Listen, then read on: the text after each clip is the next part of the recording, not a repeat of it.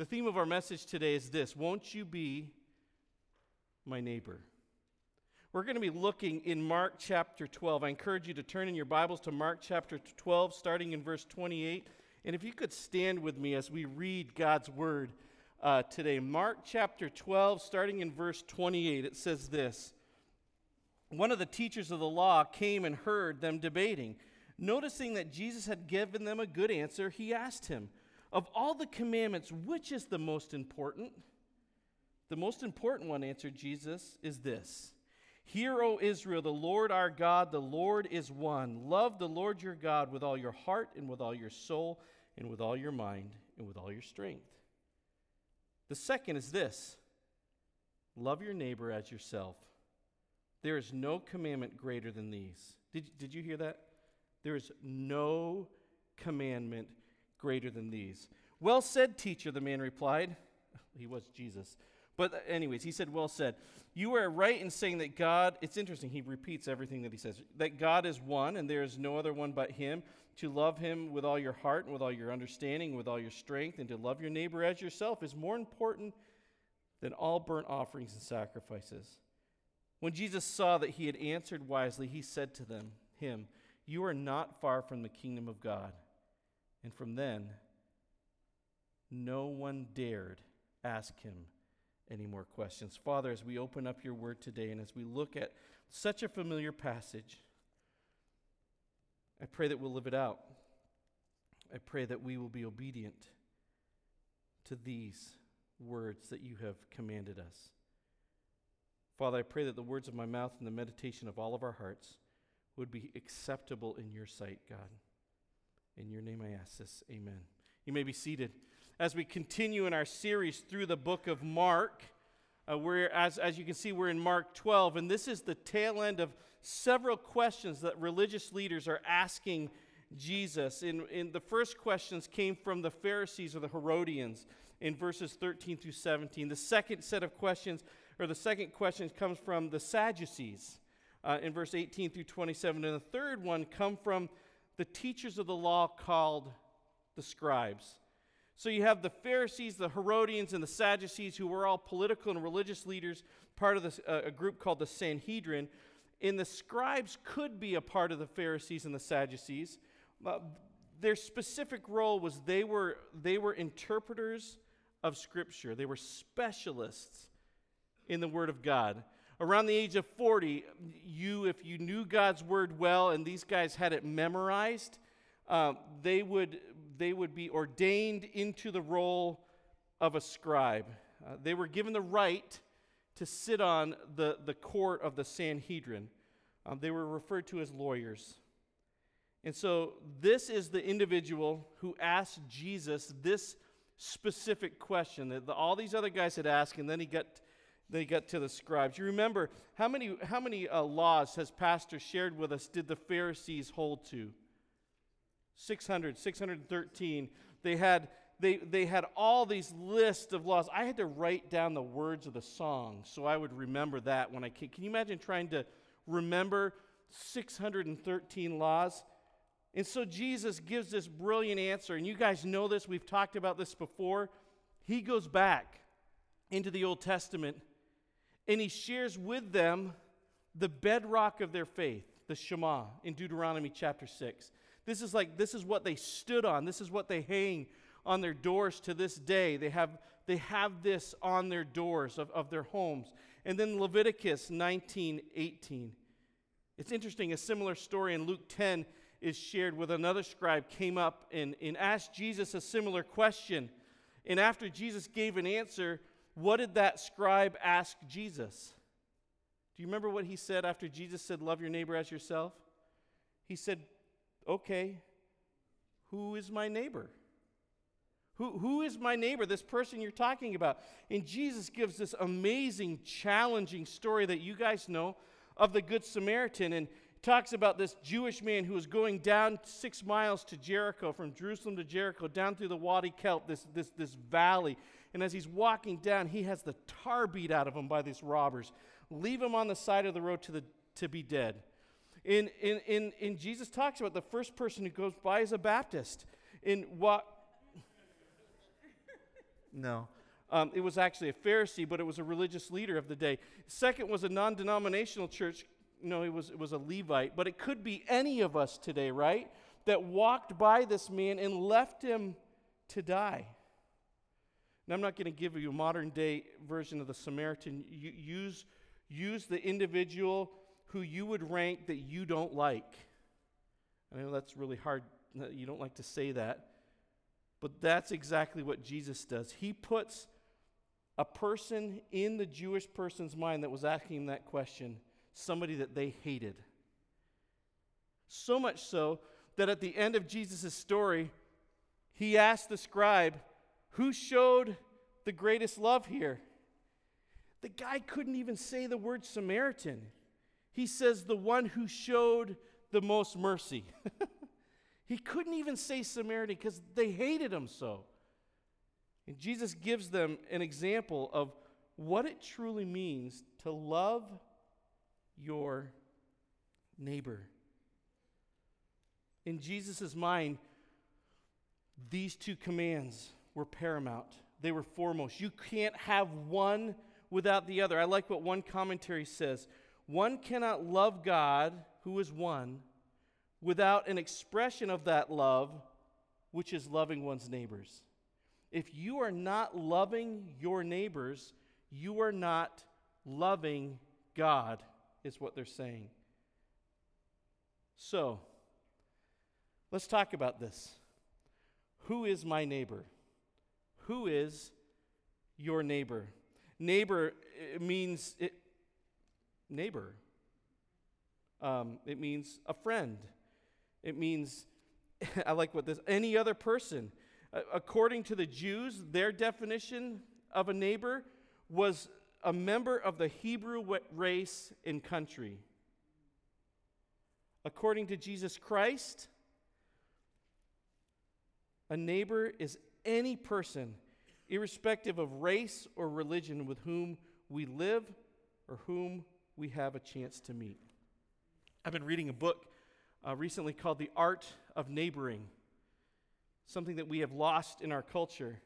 And on the first pages of this book, the author states, can you imagine, what if who is my neighbor means the person who actually is our neighbor, who actually lives right next to us? What if that is what my neighbor means? I think that actually might be one of the answers of what it is. So for 2,000 years, it's been right next to us. Our neighbor is the person who is right next to us. I want to walk through this with you on the back of your bulletin. This is not Hollywood Squares or tic-tac-toe. Although in this one, you get to be in the middle, which is really cool. So just imagine, you like Shadow Stevens. I just dated myself. But did anybody watch Hollywood Squares? Yeah, I'm really dating myself. My daughter's going to be like, what are you talking about, Dad? That's okay. I'll explain later. So this right here is an example of what your neighborhood, or maybe where you work in an office, or maybe if you're in college, it represents the people who live in the dorm around you, or maybe if you're in high school, it's maybe one of your classes, the people who sit around you. See what I mean? So what I'd like you to do is this. Who are our neighbors? So on this sheet, there's 8 boxes that represent the 8 homes, the 8 individuals that live around you. So there's 3 letters in each box. So next to the letter A, what I'd like you to do is, if you know, put the name of the individual. If you know the last name, that's really cool. But put the name of the individual who lives in that box around you, the 8 houses. If you live out in the country, try to spread it out a little bit. You know what I mean? But so, like for instance, I would put Mike and Amy. I would put Scott. I would put Ron. I would put David and Don. Notice I said 4, not 8. I need to keep learning my neighbors. So if you could, just write down the name of the individual that represents that house. Cool? Okay, under B, and some of you who are really thinkers, you can do this, take this home and do it later. But under B, write down something relevant, just information about each one of those homes or individuals. Data. Facts that you'd have to get from actually connecting with them. Not that they have the brand new zero turn that you want, or they have a red car, or they just have, the new truck that you, not that. Things like where they grew up, or what they do for a living, or a hobby that they have, or maybe what state or even country they're from. So that would be under B. So A is their names. That's all it is. B is just some relevant information about them. C is write down some in-depth information. For example, do you know their career plans or their dreams that they have? Do you know what they want to do when they retire someday? What motivates them to do what they do? What do they believe about God? What do they fear most? What are their spiritual beliefs or practices? Anything meaningful that you will have learned from them from an ongoing relationship with them. So A is the names of the individuals. B is just some general facts that you've gathered from them. And C is something more in depth that you know about them. As I did this, it's very just my personality. I can beat myself up because I don't know all of them. Especially since we moved to the country, I don't know everybody, but you're in good company with me. Statistics say only 10% of us can fill in all 8 names of all 8 homes or people that live around us. Only 3% can fill out line B for everybody. And less than 1% of us can actually fill out letter C. We have lost in our culture today the art of neighboring. As I was preparing for this message, I was thinking about my parents in the neighborhood I grew up back in Vermont on Silver Circle.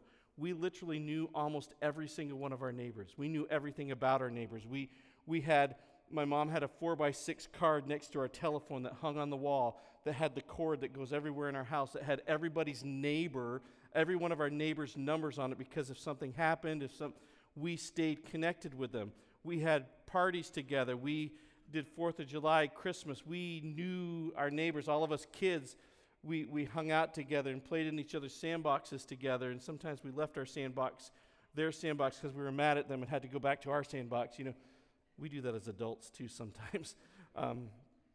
But I encourage you to take this and not beat yourself up, but use this as a tool, as an intentional tool to learn your neighbors. You might not have anybody written down on this. That is okay. You are like many of us who probably are sitting here now. Make it your goal this year to just learn somebody's name. Just to learn somebody's name as you're walking out in the neighborhood, as the weather gets nicer, which it might someday soon. As the weather gets nicer, and you're going out to care for your lawn or pick up trash or take your trash can out, just, hey, how's it going? Just get to know your neighbors and be intentional. I encourage you to hang this somewhere where you can pray. Start praying for those houses that are around you. Take this to your small group, and as a small group together, commit to praying for who your neighbors are. Remember this.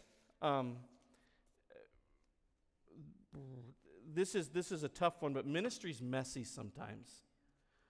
As you get to know people, you get to know people. And can I just say one thing? And I say this almost every time I speak now, because if we pulled back the curtain of all of our lives, we're all messed up apart from Christ. Just remember, as we get to know people, we get to know all about people. And sometimes stuff we get to know about each other is not necessarily fun. But realize, make it your goal to intentionally get to know your neighbors. Do you know what the nations are coming to us? We have you don't have to go around the world to reach the nations. You can just go next door now to reach the nations. Isn't that awesome? So who's your neighbor? I encourage you to take time to process who your neighbors are. Second of all, so how do you do it? How do you connect with your neighbors? You know, Jesus was always connecting with people. As we've gone through the book of Mark together, we see that. He connected with the disciples who, before they met Christ, were messed up. I mean, they were just like, really?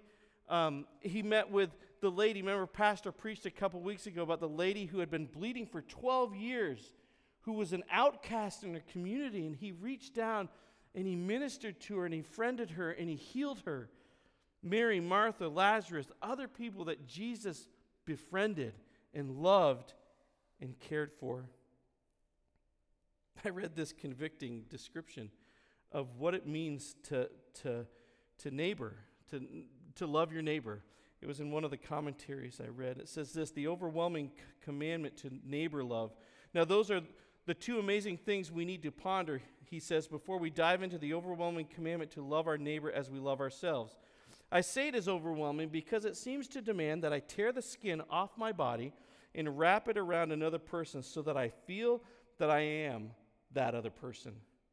And all the longings that I have for my own safety and my own health and my own success and my own happiness, I now feel for that other person as though that person were me.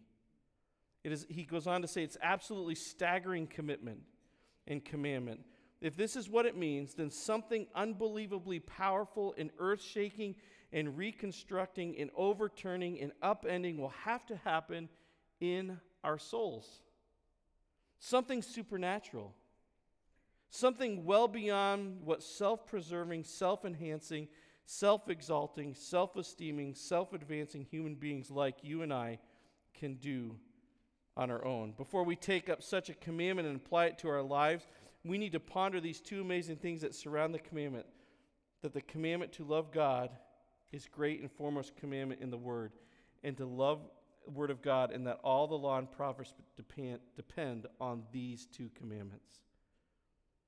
We need to do this. Jesus commanded it. None of us liked it when our parents told us that this is what you have to do. We weren't fans. Were you a fan? I was never a fan. And I grew up in the generation when my dad told me to do something. Do you know why? And I asked why. How did he answer? Yeah, and I know that in this parenting culture today, you're supposed to. That's how my dad did it. Jesus said, "You must love me with everything that you are, and you must love your neighbor as yourself." Taking your skin off and putting theirs on. That's hard. That's hard. So how do we become a friend? One of my dear friends, I actually asked him, I said, like who actually came up with a friend acrostic? I want to give, whoever did it honor, and I think it was him. He goes, just tell him this is exactly what Jesus teaches us to do. So the acrostic is not, I didn't make this, I got this from a friend, but this is what it stands for. So how do we do this? How do we love our neighbor? We become their friend. The F stands for this: find common ground. So what does that mean, find common ground? Well, figure out, are they married or single? Are they divorced? Are they remarried? Do they have kids? How old are their kids? Where do the kids go to school?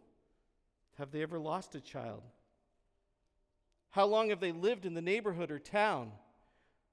What brought them to this community? Are just some of the questions you're not going to go, are you married or single? Do you have kids? Yeah, don't be weird. Don't be weird. But just in normal conversation as you're befriending somebody, just figure these things out. R stands for respect them as an image bearer of Christ. Respect them as an image bearer of Christ. Everybody you lock eyes with is an image bearer of Jesus Christ, whether you agree with everything that they do or not.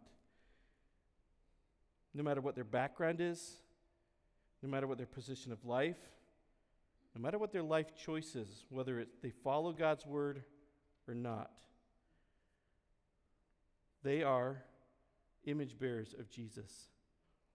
Our culture would tell us now, which makes me mad. Can I just say that? Our culture tells us now the only way that you can love somebody is if you agree with them in everything. That is false. God's word has some truths that are true that we as believers can stand on.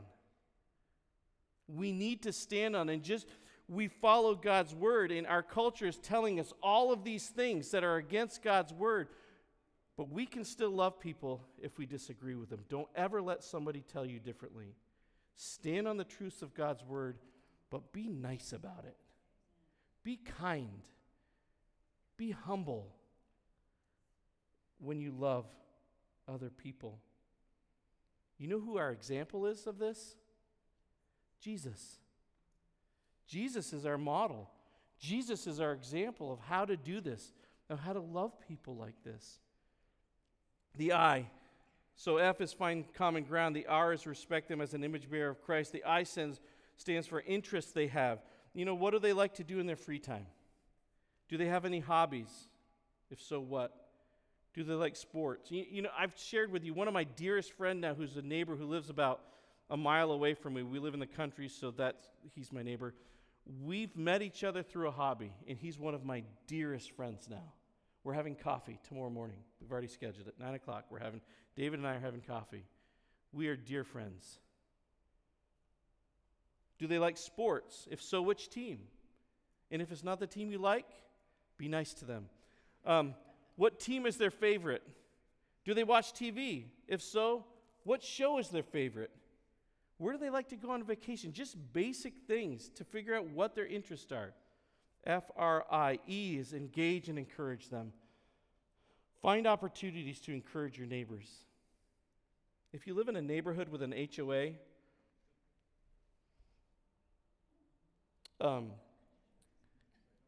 is this streaming right now? No. Have you ever thought that the neighbor who frustrates the tar out of you because their grass is so long maybe is a single parent who's working 80 plus hours a week just to put a roof over their children's head?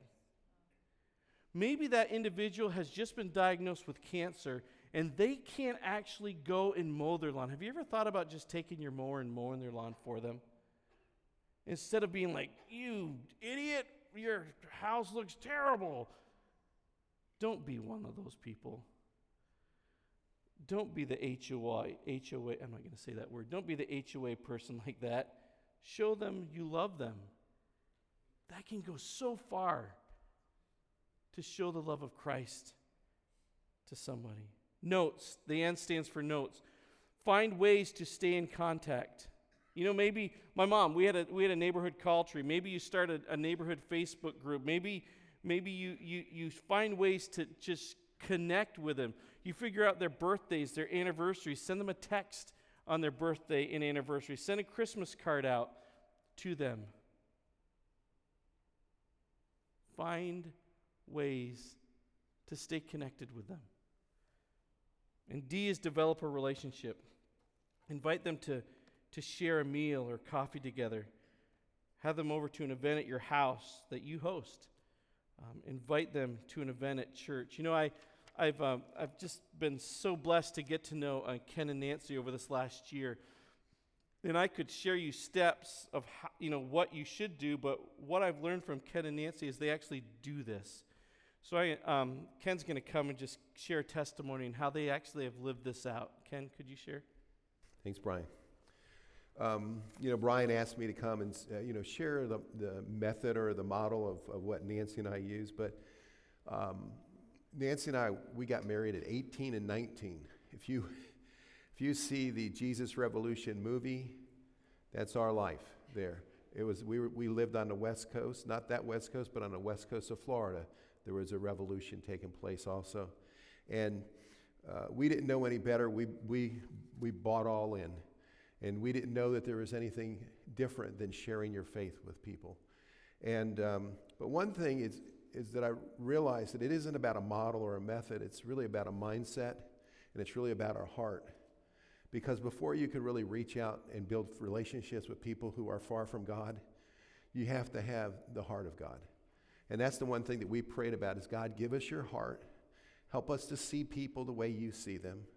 Help us to love people the way that you love them. You know, the Bible says, for God so loved the world. I guess if he loves the world, he expects us to. And so it's like Brian said, everyone you lock eyes with, Jesus died for. Everyone you lock eyes with is on a spiritual journey. And God is drawing them to himself. And I think about Jesus and when he was preaching, and then he called Matthew a tax collector. And that was a radical life change for him. And can you imagine it? The first thing that Matthew did, he came to Jesus and said, I'm having a party. And I want you to come because all my friends are coming. And my life's been changed because of you. And I want you to meet my friends. I want them to know you. And I can imagine Jesus just putting his arm around Matthew and saying, I love your heart. I love your heart. And that's exactly what it means. It's not rocket science. It's just making friends. But, you know, it seems like, according to the statistics, the personal evangelism, what we call personal evangelism, which just means it is at an all-time low. And one of the reasons why is because the statistics show that the longer you've been a Christian, the less lost friends you have. To pretty soon, all you have is Christian friends. And we ask, how will the salt? How will the light if it's not touching, if it's not shining on it? So that's one of the reasons that we want to develop relationships. It's not only just so that you can go and tell. Sometimes you build a relationship so that you can say, come see. But so, you know, when you think about, we've been doing this since we became Christians in high school, and we didn't know any different.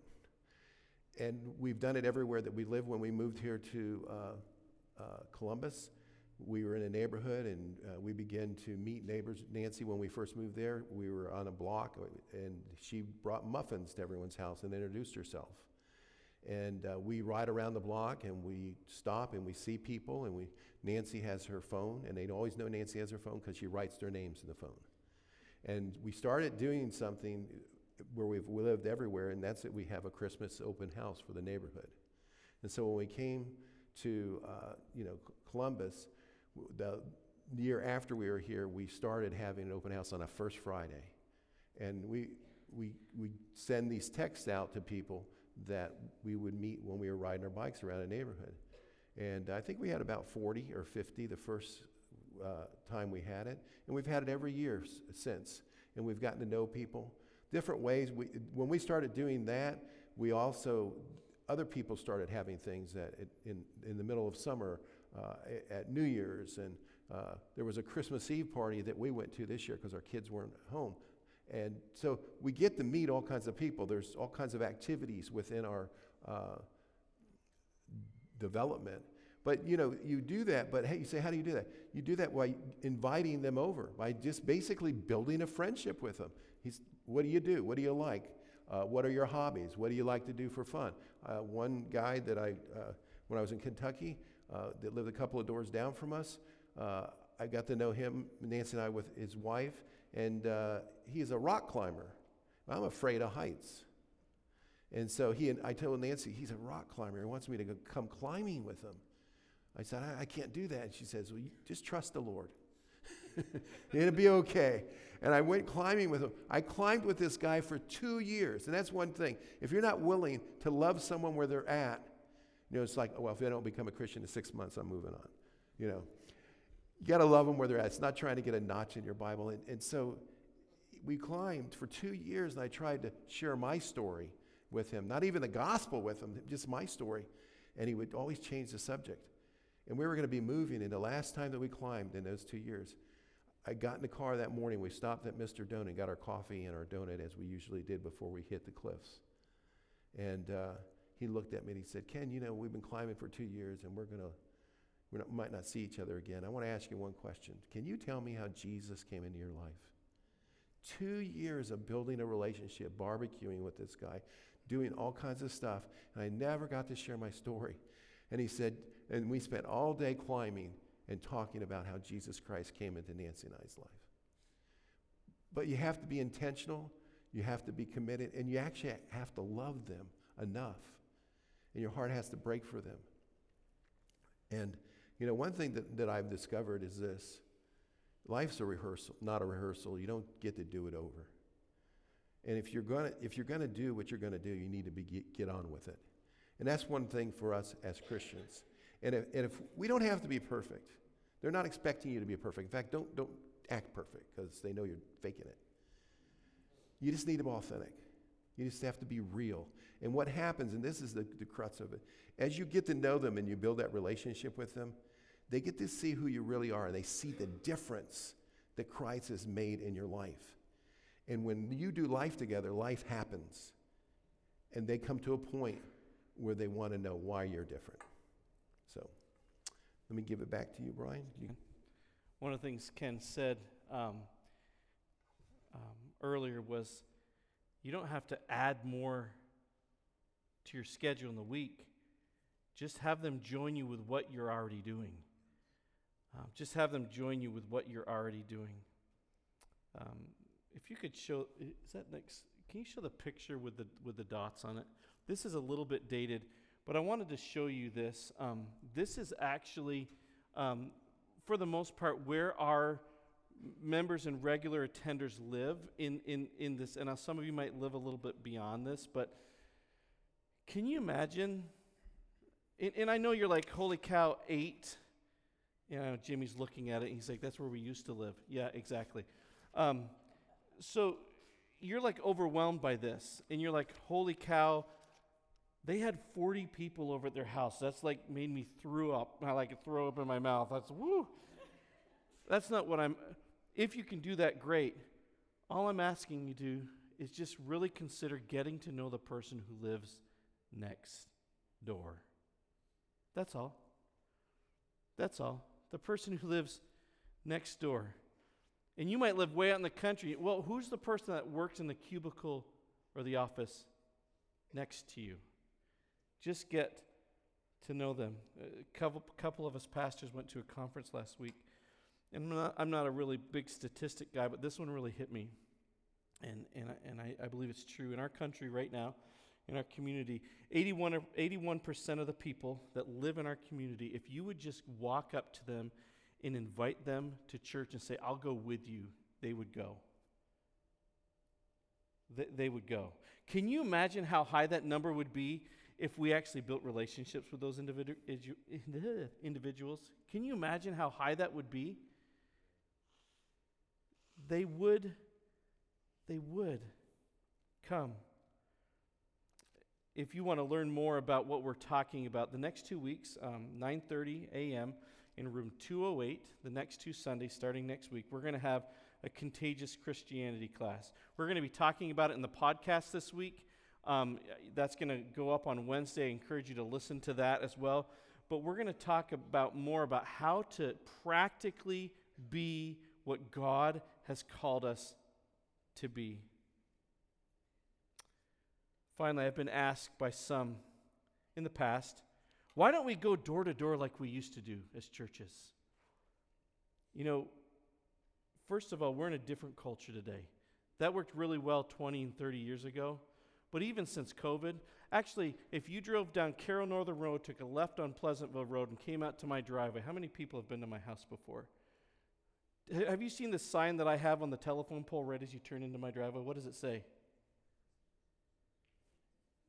No soliciting. I don't like people coming to my door if I don't know who you are.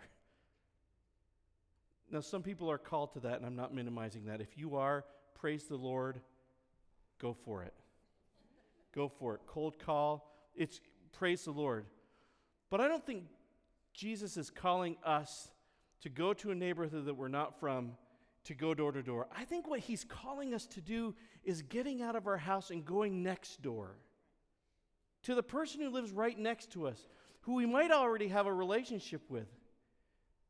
And if not, be intentional in building that. Go next door. Love your neighbor. I would encourage us, if you guys would stand. There's a passage of Scripture that I would like to read together, and I would like to pray over each one of us today. In Matthew 9:35-38, it says this. It says, Jesus went through all the towns and villages, teaching in their synagogues, proclaiming the good news of the kingdom and healing every disease and sickness. When he saw the crowds, he got frustrated because they didn't believe the same way politically that he did. No, it doesn't say that, does it? When he saw the crowds, they were flying the wrong flag at their house. No, he didn't say that either, did he? When he saw the crowds, he had compassion on them because they were harassed and helpless like sheep without a shepherd. If that doesn't sound like our world and our community today, I don't know what does. Then he said to his disciples, hey guys, you know what? The harvest is plentiful, but the workers are few. Ask the Lord of the harvest, therefore, to send out workers into his harvest field. My question for each of us today is this. Won't you and I be their neighbor? Father, I'm so grateful for you using this passage in my life this week, and again convicting me about how you desire for us to love those who live right next door.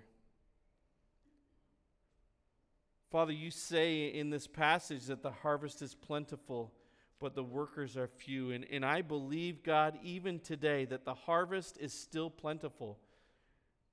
I pray that we, as a church and as individuals, that we would be faithful. And as my brothers and sisters are standing right now with me, I pray that you would commission us and that you would send us out and that we would live out this week, and that we would continually be intentional about loving those who live right next door. Father, I pray that you would bless this effort, that we would be able to see a mighty move of you as we are faithful to what you have called us to do and be. Help us to be a neighbor.